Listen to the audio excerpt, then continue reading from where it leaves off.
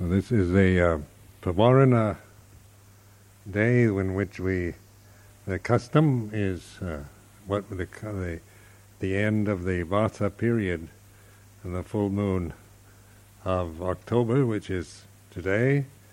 Those of us who've spent the past 3 months together in the rains retreat, the Vasa, we make Pavarana, which is to make ourselves open to admonishment and to any faults, any misunderstandings, anything that we have done and or seem to have done anything. It's a way of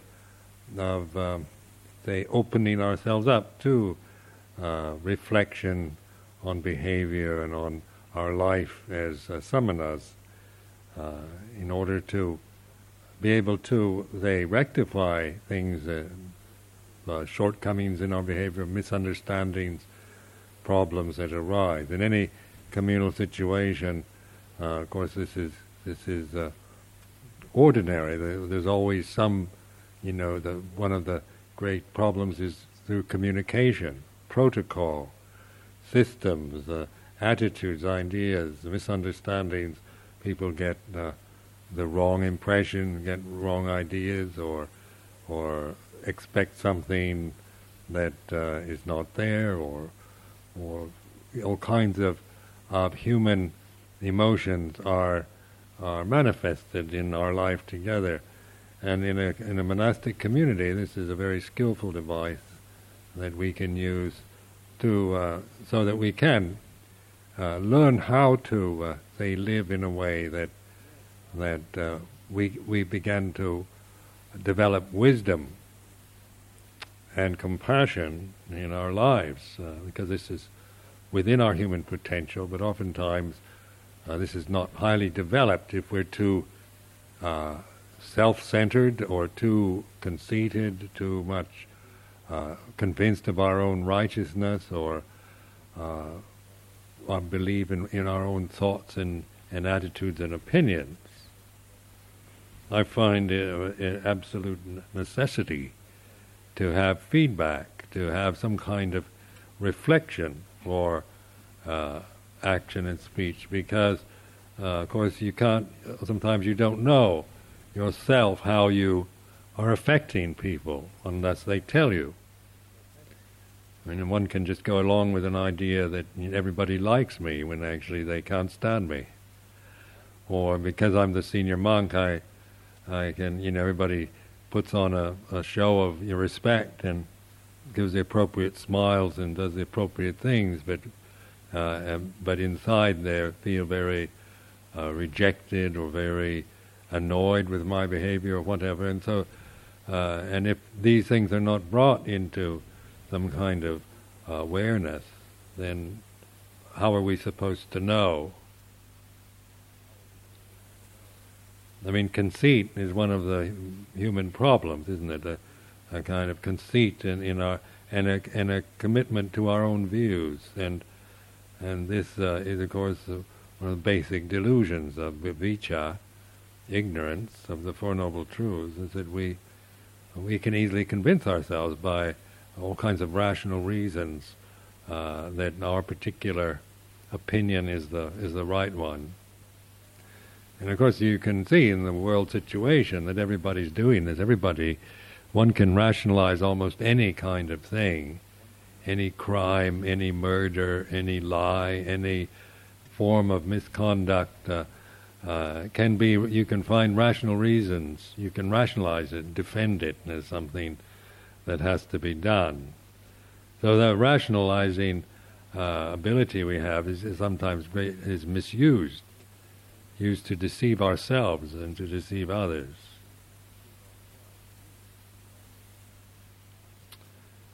In monastic community, you agree to a common ground of behavior.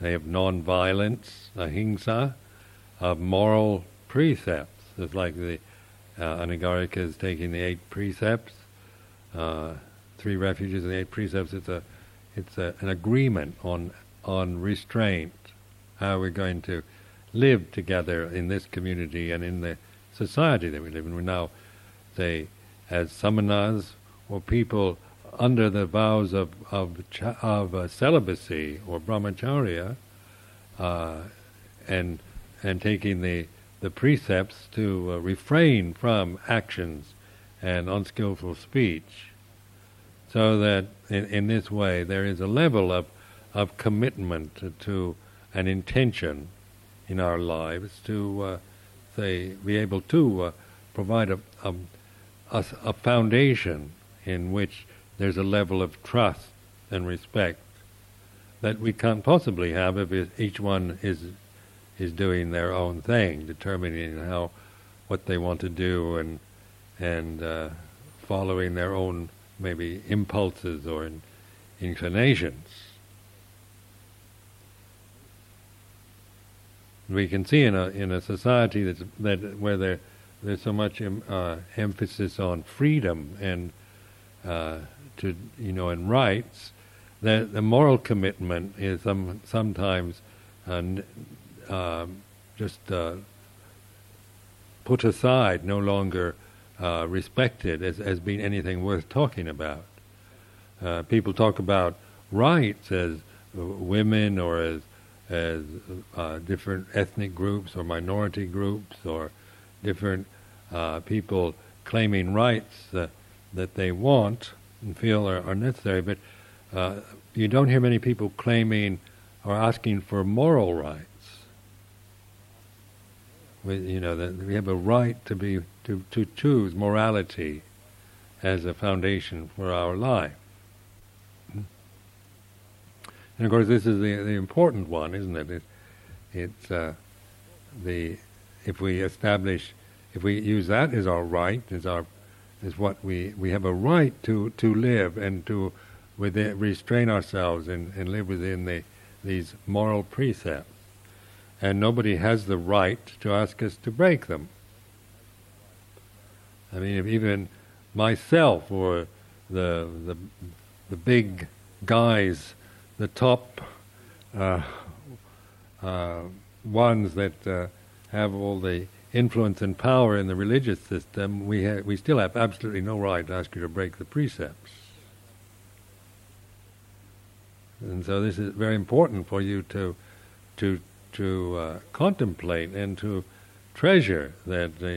And sometimes in the Buddhist world, you hear of all kinds of scandals around, especially about sexual misconduct, because teachers will seek sexual favors from their students, and because the teacher is given so much importance and power, then the student doesn't recognize their own rights, so they can easily follow what maybe a teacher that they respect and do things that are, say, wrong, according that they shouldn't be doing, because the teacher is asking them to do something that is not right, not conducive towards spiritual development.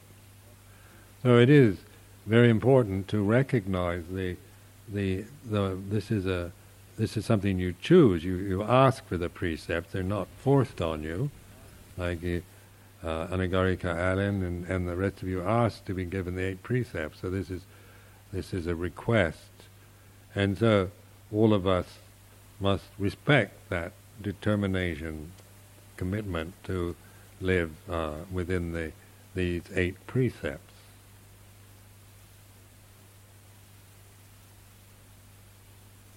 And this is for reflection, of course, just for you to think about rights maybe in a different way. Just to bring up the subject of rights, because it is a common demand now. People everywhere are demanding rights. And so then we think, well, we have a right to choose morality. That's something that's a right that all of us, no matter what gender or class or race, whatever, is not the issue. It's not. We're not. But this is a common ground, a bond of moral commitment that gives us a stability and self-respect, and as a community, of course, gives us a power and a kind of trustingness in our life together, that even though there will be inevitable personality conflicts and misunderstandings and arguments and so forth between individuals, basically we're very much on a foundation that is very pure and very good. And when I contemplate the community here, and even though on the personal level, one has certain likes and dislikes and preferences, and one can like one person better than another, and this kind of human emotional fluctuation takes place. But in terms of respect, one respects the whole community for its commitment to the moral foundation that it has.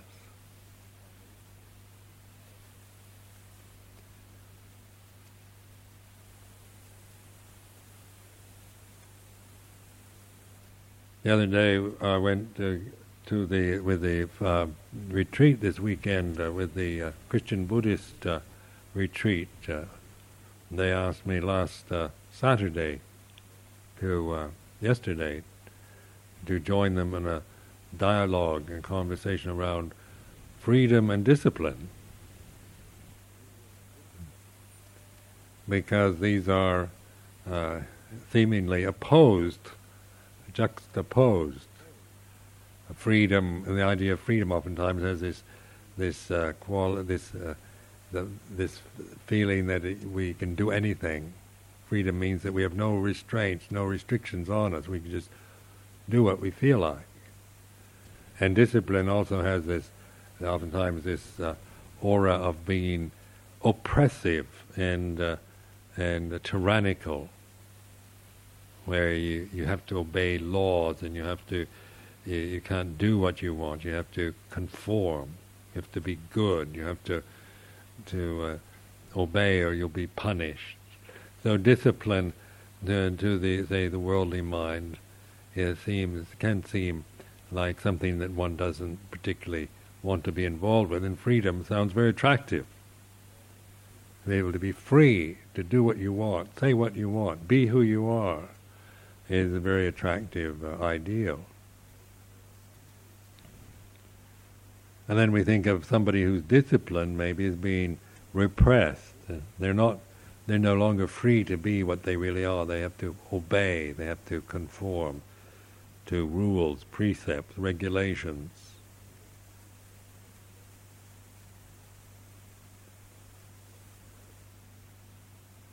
Then there's another way of looking at it. Freedom to do what we want. What is the result of it? I mean, like wanting, liking and disliking and not wanting, it doesn't necessarily imply wisdom, does it? I mean, we can want something that's very bad for us. We can like things that are very dangerous and unskillful. We can become interested and fascinated by evil things. Like, evil is very interesting. Goodness is boring, usually. We make usually blockbuster films. It's all about evil because it's exciting. If you made movies just about people being good, it'd be boring, wouldn't it? People don't find goodness interesting because it's not. Goodness isn't exciting. Evil is.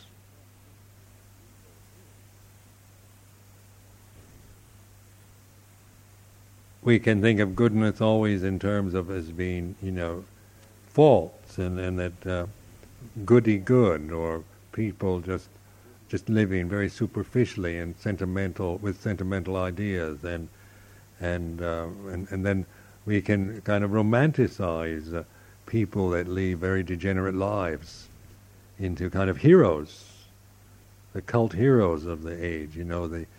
the teenage rebel that dies in a knife fight or something like that, or these rock singers back in the 60s that died young, lived life to the hilt, and took drugs and had all kinds of sex and burnt out by the time they were 23. And they're very, very interesting, attractive figures to us.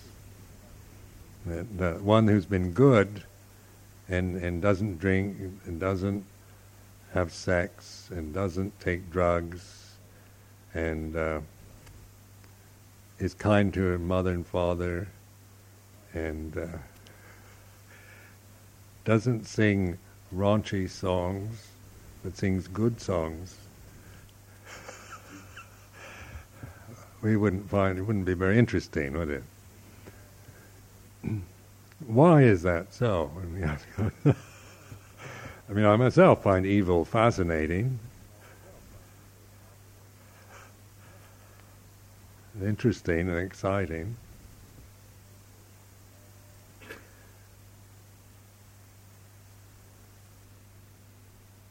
I thought, make a film, a cinema film about a monk and a nun who lived by the Vinaya discipline their whole lives, and were good people that practiced hard, performed their duties, understood the teaching, became enlightened, and then died at 84 in a peaceful way. It wouldn't be a very interesting film. But you got to make a movie about somebody who breaks all the rules, and then that would be probably very interesting, very exciting, popular film. So there's also this rebellious quality. I remember in my teenage years just rebelling against this goodness, because mother wants you to be good. My mother wanted me to be a good boy, and she brought me up to be a good boy. I went to church every Sunday, and for a while I was quite willing to be a good boy. Then you get to the point where you don't want to be good anymore, and so you have to get away from this kind of oppressive, smarmy goodness that you kind of are feeling that you're expected to be. So in our lives we do kind of break loose from these expectations that people have put onto us. And we have to go out maybe and experience and experiment a bit.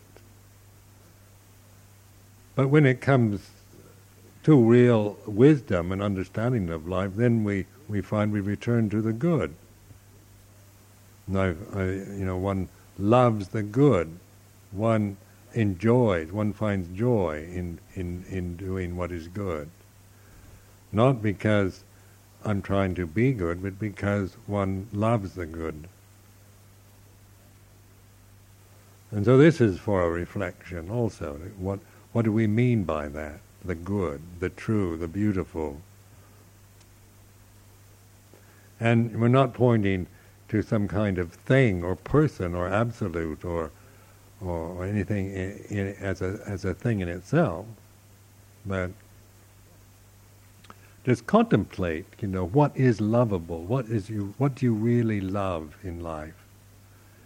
What do you really like about yourself? What do you love in the society? What can you really respect in yourself or in others or in the society? And what do we really long for? Do we long for a life based on fear and just excitement and thrills and that doesn't mean even that it's exciting, and at one time it seems, attractive because of the exciting quality. As an experience, it's very disappointing, isn't it? One hates oneself. One gets caught up into all kinds of paranoia and fear and all kinds of ugly mental states take over our consciousness.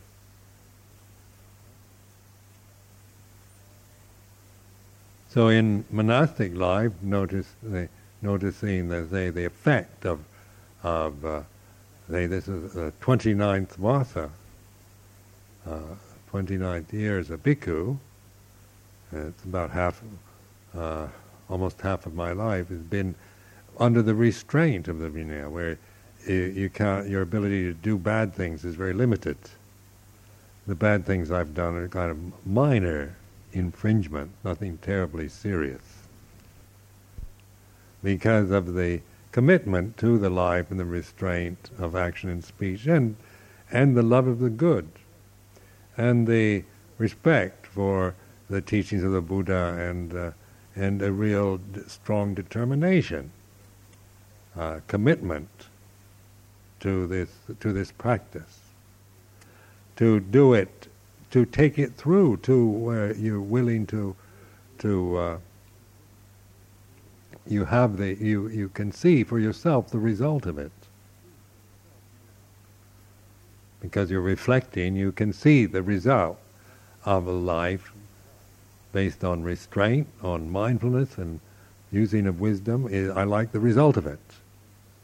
The result is not a disappointment. It's not I don't feel I've wasted my life. I feel very fortunate, very privileged.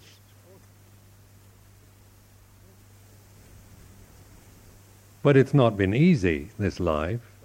It's not easy to be good, and it's not easy to live under precepts and to live in monastic communities. It's not an easy life, because a commitment to it means that you have to really endure through all kinds of emotional and stressful situations.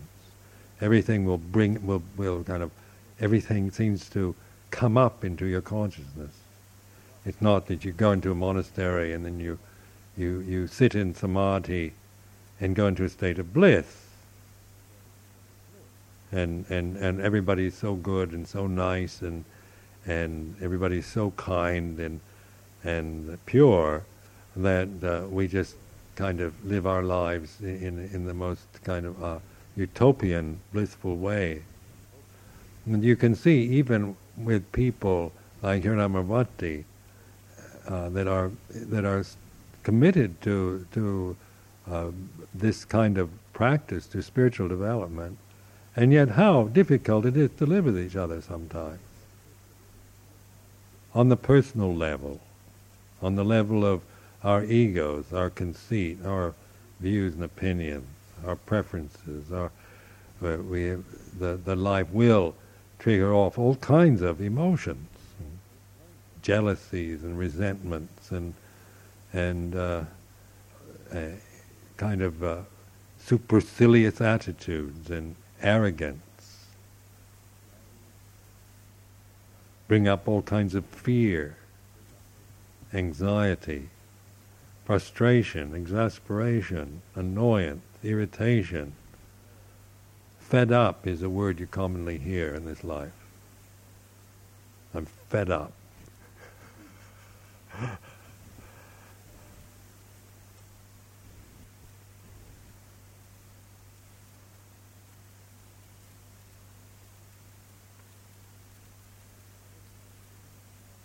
So if the community life was an end in itself, I think I would have much rather been a hermit than have to put up with having to live with so many people all the time. To be a hermit, be one of these Taoist hermits you read about. I have this book on Taoist hermits. Sounds very nice, in China. And it sounds, sounds like such a nice way to live. And you can kind of sit and write poetry and listen to the sound of the water falling, and get inspired by the dewdrop on the leaf, like in some of these Zen poems. Where here sometimes you have to put up with just routine and the boring problems that everyone has. That people hurt feelings, misunderstandings, endless. You hear it over and over again for years and years. Disagreements, just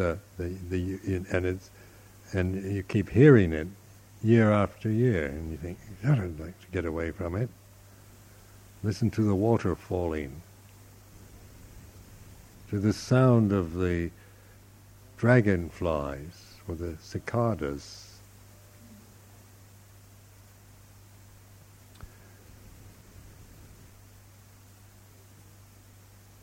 So the human sound is like a kind of a wine. The unenlightened human being whines about life. It's a kind of whining sound. It's like, what about me? You never think of me. You aren't considering about my feelings and what I think and what I want and I don't like this and I don't want to do that and I'm fed up with this and I don't like you anymore and I want to become a Christian or I want it goes on like that.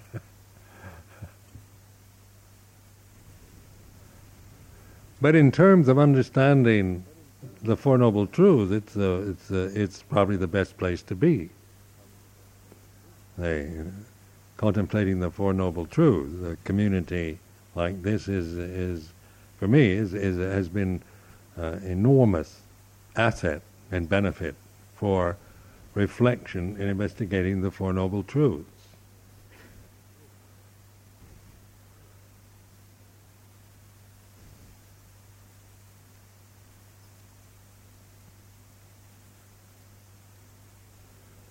The life here is, you have these different, like you have bhikkhus and you have siladharas and then you have anagarikas and lay people. You have these different seniorities, people that become teras, like Venerable Aryasila now is a tera, Sister Siripanya is a tera, holy teras.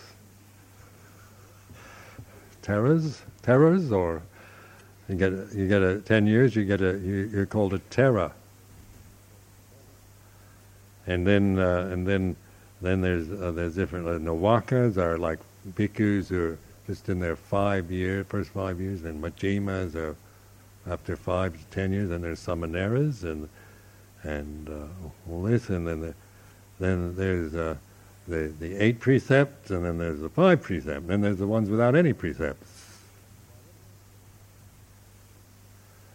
And then there's different personalities. There's some people that are very, when they're put in a position of being a Tera or a Ajahn or something like that, then they get on a power trip. They say, I'm an Ajahn now. I'm a Tera. And others shrink. They say, we have different tendencies, don't we? We're not all going to react the same way. Maybe we all we're trying to say, it doesn't mean anything to me. I feel just the same. I've 10 years now, I feel just like a new bhikkhu. And I don't feel any better than anyone else.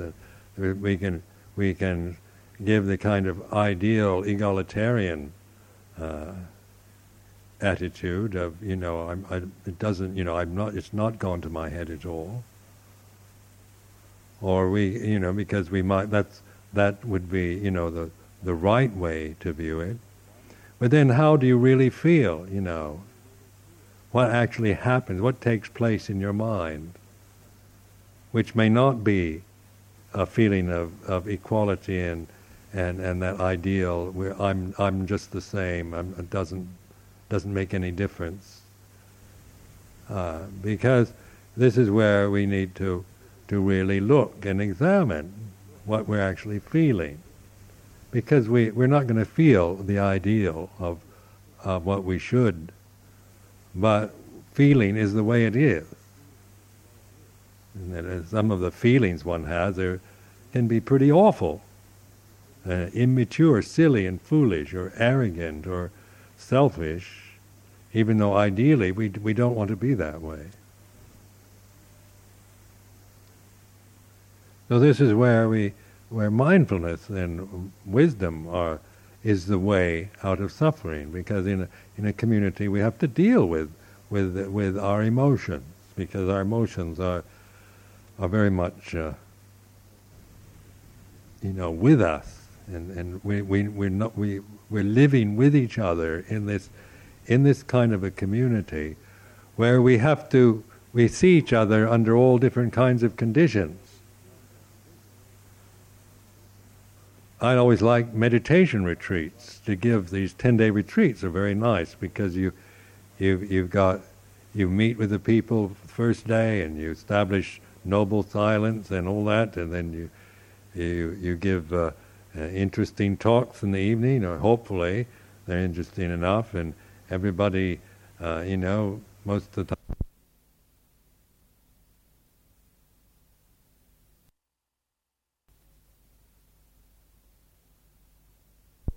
Retreats, people appreciate them, and then after 10 days you go your separate ways. So you don't have to live with each other. And during the 10 days you're practicing in silence. So you don't have to. There's usually not much conflict, because there's not much social engagement allowed. But in the ordinariness of life, what happens? We have to decide who's going to do the dishes, the cooking, the who's going to be guest, non-guest monk, who's going to receive this, who's going to do that, and so forth. And so we find ourselves, having to make decisions, take on responsibilities, be active in things. Sometimes we're asked to do things that we don't feel very confident about, or that we don't think we can do. Sometimes we're asked to take on responsibilities that we dread or don't want. I think nice meditation retreat, and say just sit there and say, on my retreats anyway, I usually do all the talking. Everybody just sits there. You don't have to talk, and it's kind of organized in a way that it's the main emphasis is on silent sitting and walking. But in ordinary life, we can't live like that. You have to live together, and we irritate, aggravate, frustrate each other because we have different views, different ideas about things.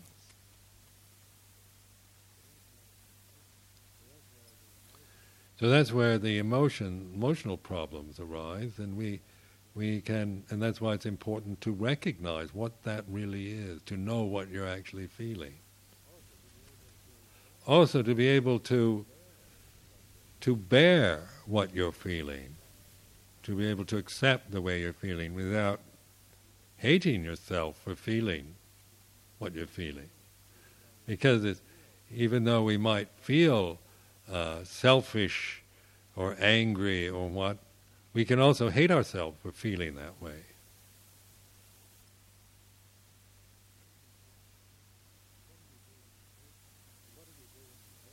And what do we do when we hate our anger?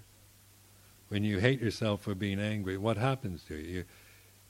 If you suppress it, you distract yourself because you try to, just want to get away from it. And then after a while you feel guilty, you feel despair and so forth, and you develop a whole kind of cycle of action and reaction that establishes itself as a kind of blind habit.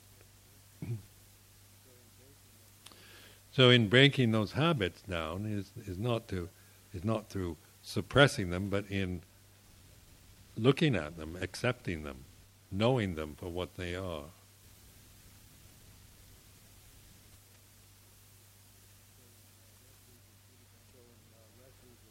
So in our refuge of Buddha Dhamma Sangha, this is awareness. The Buddha is the awakened mind, knows the Dhamma. So this is our refuge. This is something to trust and to rest in, the ability to be awake and observe what you're feeling, not judging it. The Buddha isn't a judge, but knower of the world. So the world, or the condition or the emotion is this way, it's like this. And so in the practice according to the four foundations of mindfulness, of the Satipatthana, this is a style that we have in this tradition in which we begin to observe as mental objects the feeling of the moment, the mood, the condition that's present. Not in terms of whether we like it or approve or don't like it or don't approve of it, but for what it really is. It's just what it is. It's impermanent, it's unsatisfactory, and it's anatta, it's not self. We reflect on it with the three characteristics. Rather, they aren't judgments. They're not saying it's anything else or that it's good or bad, but it is noticing that whatever arises ceases. So if anger arises, it ceases, and you know that. Every time, you never found anger arising and never ceasing. Well, at least I haven't. The only time it seems to hang on and doesn't cease is when I'm trying to get rid of it. When I'm getting impatient, I get more angry with the anger. And then I seem to prolong it, for a longer time than necessary, because I'm trying to trying to get rid of it, and I'm angry with the anger. So when we're trusting in the refuge of Buddha, the pure awakenedness of being in the present, then we can bear with maybe the feelings and the emotions that arise, that we're present in the here and now, but we're letting it be what it is. And all conditions are impermanent. Sape sankhara anicca. Sape dhamma anatta. All Dhamma is not self.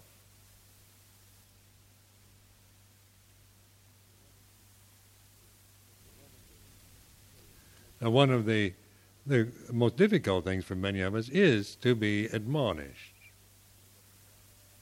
And nobody likes to be told, scolded or admonished or criticized. At least I don't know anyone, and I certainly don't. I don't like people to tell me negative things, or personally I like to just hear the good things. Please tell me how wonderful Amaravati is, how much you love it. And tell me how much you respect me, and you love Buddhism,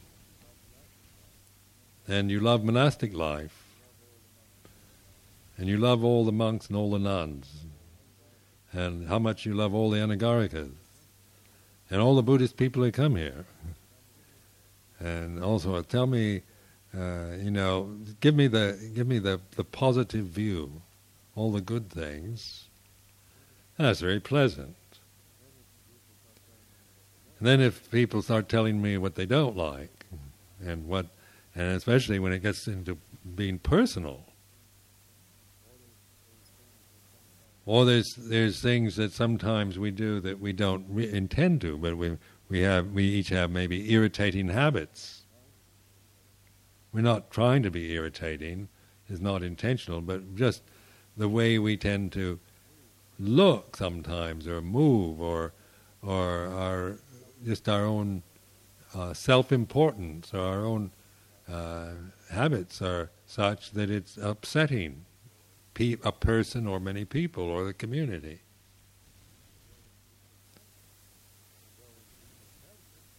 And so when people tell you these things, it brings up a defensiveness. I found when people first started, started to admonish me, I'd feel defensive. It'd bring up this feeling of I've got to defend myself, I'm under attack. Feeling of fear of being rejected, of being, of failing, of not being good enough. It'd bring up all kinds of these kind of emotions, of fear of failure and of being rejected and of not being up to the mark. And so you either sink into a kind of feeling sorry for yourself, or you get very defensive, and you can one could start saying, well, you dare to criticize me, but I've seen you. I've seen what you do. I don't like that, and it's worse than what I do.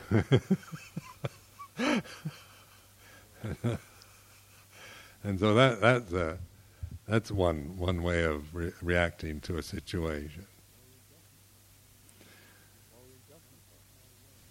Or we justify. Say, well, that's just my way. You have to accept me the way I am. Just watch your mind and work it out in yourself, and don't make a problem about me. It's none of your business. Get lost. Shut up. That kind of thing. But when you're aware of what actually you're feeling, it's very important to be able to know that, what it feels like, what you feel rejected, or you feel under attack, or you feel misunderstood, or you feel sorry for yourself, or you feel that people are picking on you, or that people don't like you, and all that. What does it feel like? Because these are the great fears that people have in a society, isn't it? We're all frightened of being rejected, of being looked down on, of being criticized. So we can make pretenses, we can, when you're in a position of power, say, I'm a very powerful position.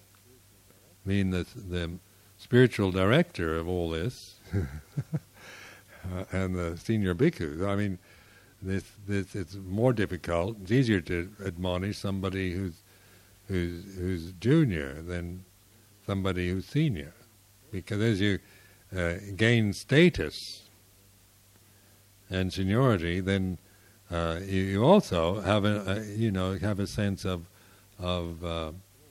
you have control. You can affect other people. For example, what I say, how I act, affects everyone here very strongly. Isn't it? Just one person like myself, I have probably more influence, more power to affect whether you're going to be happy or miserable today than any other single person.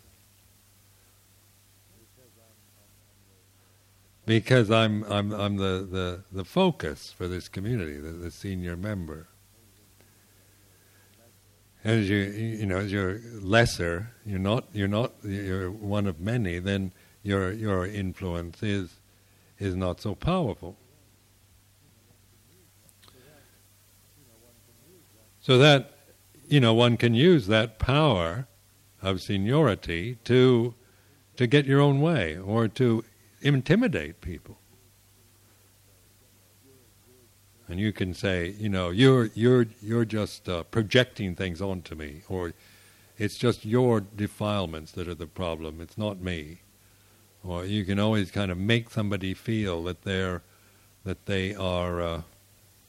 it's them that's wrong, and oftentimes they'll believe it, because many people are quite willing to believe that it's their fault. So this is something that in a senior position you have to be very careful of, not to misuse the power, and not to use it to hide from people or to protect yourself, because and to take advantage of a position, but to really see that in a position like this, senior position, that what is your duty to the community is to not misuse that, to try to be open and more receptive and willing to listen to the complaints or the criticisms or the admonishments of others. It's not that everybody's admonishment and criticism is right. They can have it all wrong, and they can totally misunderstand, or they can project all kinds of things, or they can just create a whole fantasy world that it has no truth in it. But still, that's not the point, isn't it? How does it affect us? And so we watch the mind, watch the heart. And I found this I remember years ago when I was a junior monk in Wat Pah Pong in Thailand, we used to have to pass out the food like junior monks. We'd collect all the food, and then we'd have to pass it out to all the monks. Maybe there are about 50, 60 monks, novices, and Agarikas sitting there, sometimes 70, 80, and you had to distribute this food as fairly as you can. And so, I used to find this very frustrating, because it made me nervous. I was always afraid there wouldn't be enough. I'd be kind of looking around, and if a senior monk asked for 2 spoonfuls of something, how can I refuse a senior monk? And is there going to be enough left for the anagarika at the end of the line? And so I used to dread this having to distribute the food in the morning. And it was a real, I made it into a real source of suffering for myself. And then one day I had this idea, I said, instead of thinking about all this all the time and worrying, because usually it worked out all right, it wasn't really a problem. There's always enough food, and everybody had enough. And it wasn't like that there was any real problem, but it was just this fear of being criticized, of being responsible, of just having to think and do something and where I'd rather not have to have that duty. If I could just sit there, I'd take whatever they gave me. That was easier. Or just sit there behind your bowl and they put whatever into your bowl. That was easy for me. But actually, go along and distribute it was I created into a real problem for myself. And then one day I had this insight into just looking, kind of concentrate more on my heart than stay up in my head. So I started with this passing out the food. I concentrated more by just bringing my attention more down just to the physical, to this heart part of your body, right here. And then I kind of established my awareness more on this level, where I wasn't thinking up in the brain, on this level in the heart. And I started passing out the food, and at the end of it I felt quite peaceful. That if I stayed more on the heart level, rather than up in the head, worrying and trying to get everything right, and that by thinking all the time, that actually passing out food ended up being quite tranquilizing, surprisingly enough. Because when I was more centered in the heart, then I wasn't thinking in these in these habitual ways, in the kind of frightened, anxious, worried way that I would tend to react to that particular scene. So that was quite. I remember that for having this insight. If I stay more with the body, with the heart part of my body, just learn to be more there than trying to figure everything out and understand everything analytically, critically. That the life of a monk was quite a pleasant lifestyle. On the heart level, it was very pleasing. Where on the intellectual level, it could bring up all kinds of,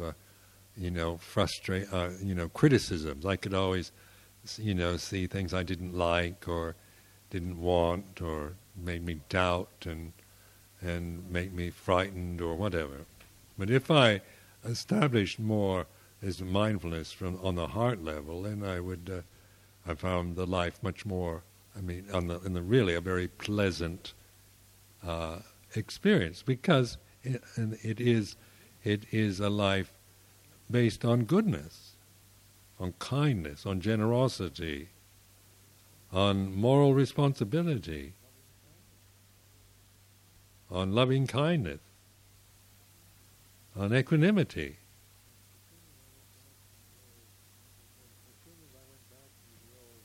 But as soon as I went back into the old mental frameworks of my conditioned mind, the intellectual conditioning of the mind, the views and opinions and so on, then I was, as always, frustrated by the life.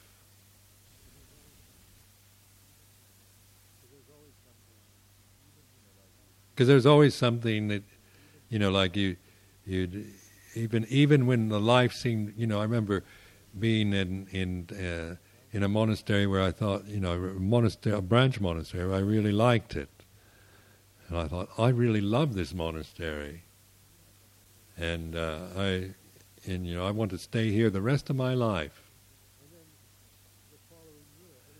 And then the following year, everything fell apart. It was hilarious, really, what happened, because in Ubon province, where we lived, it was not particularly like a tourist area, and there were not particularly places of outstanding beauty or for tourists. And but this monastery that I lived in was quite beautiful, naturally beautiful, and so suddenly. There's this American Air Force base. This was during the Vietnam War. This American Air Force base in Ubon, and American people were coming into Ubon, and people from Bangkok, and they wanted to go sightseeing. So then they heard there was this American monk at this place, and the highways department built a road into the place, and then the GI started coming up there in busloads on having holidays with their girlfriends, transistor radios, and I found people playing transistor radios and rock music, dancing and drinking booze in the monastery.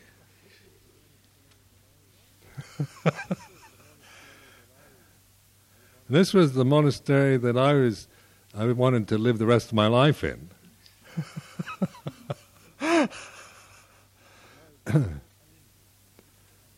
And I got so angry. I was just so angry and indignant.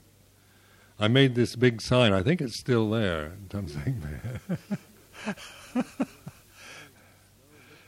No drinks, no liquor allowed, no radios. Do not hold hands with. No dancing. Of course, it wasn't really that much of a problem. It was a short-lived thing, but it did arouse this anger and resentment in a place that I was already set up for and lived the rest of my life in, because it was so idyllic.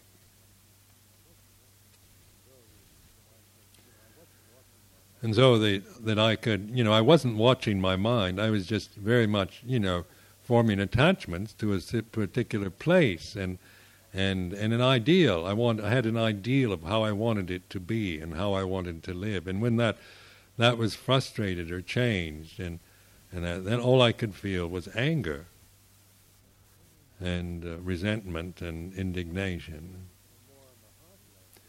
But coming more on the heart level, then I began to observe that. And Luang Por Chah was very good at pointing that out about, the suffering was, he would say, Sumedho, you really are expert at creating suffering.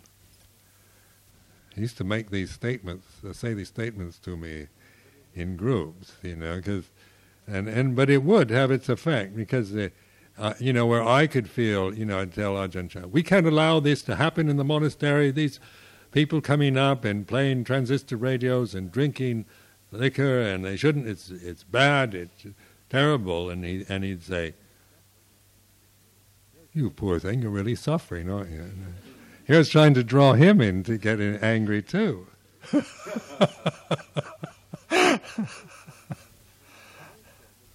But he was pointing at, I was creating. It wasn't really the situation, but it was my reaction to it. There was a suffering, and that impressed me very strongly. That it was, even though I felt very righteous about my anger, yet I was creating it, and I was making it, I was producing it, because I didn't like what was happening.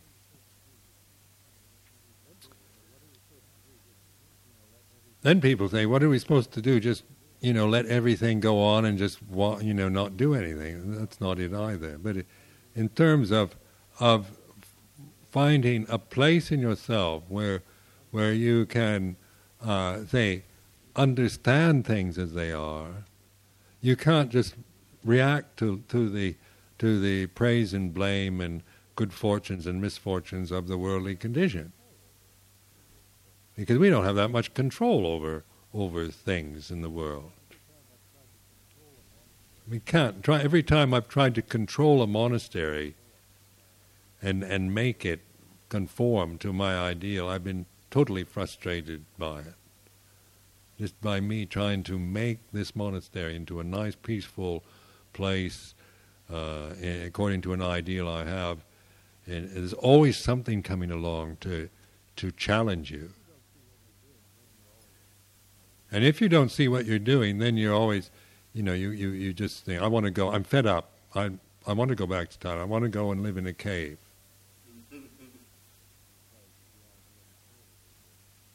Because your idea of a cave is that it's going to be, none of these things are going to happen. Ajahn Virdhamma's story about living in a cave and in Thailand and reveling in the beauty and tranquility of it, and wake up one morning and find that the elephants are defecating in his water supply.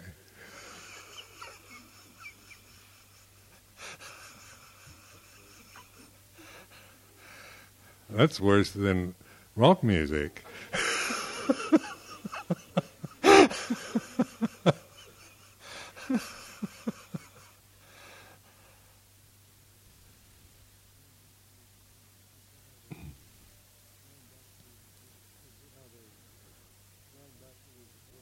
Now, going back to looking at just the, actually your body, you can, if you use it, it's not just being kind of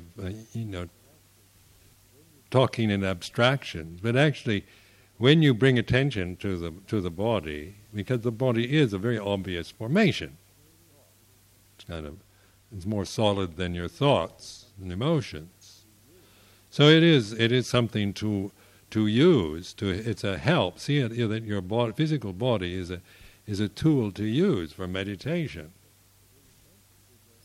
Because you can focus, bring attention to whatever part of the body you happen to think of, just by thinking of it. And if you bring attention, especially to the heart or the abdomen and the trunk of the body, you begin to understand like anger and fear and these kind of emotions. You can feel them, the body, physical feelings almost that you have.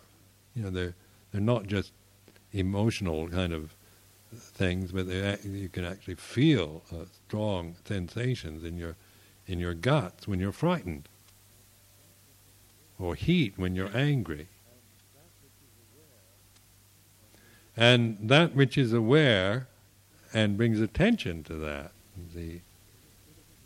this refuge in the Buddha, this ability to be mindful of it, is establishing your relationship with feeling and with mood, with the conditions of body and mind. But the relationship with it isn't personal anymore. It's coming from awareness, which is not personal. Awareness is a natural state of the mind. It's the purity of that we, it's not awareness is not culturally conditioned. To be aware, it's not being, Asian or European or male or female or anything. It's the ability to be awake. It's a natural state to rest in. Very simple and very direct.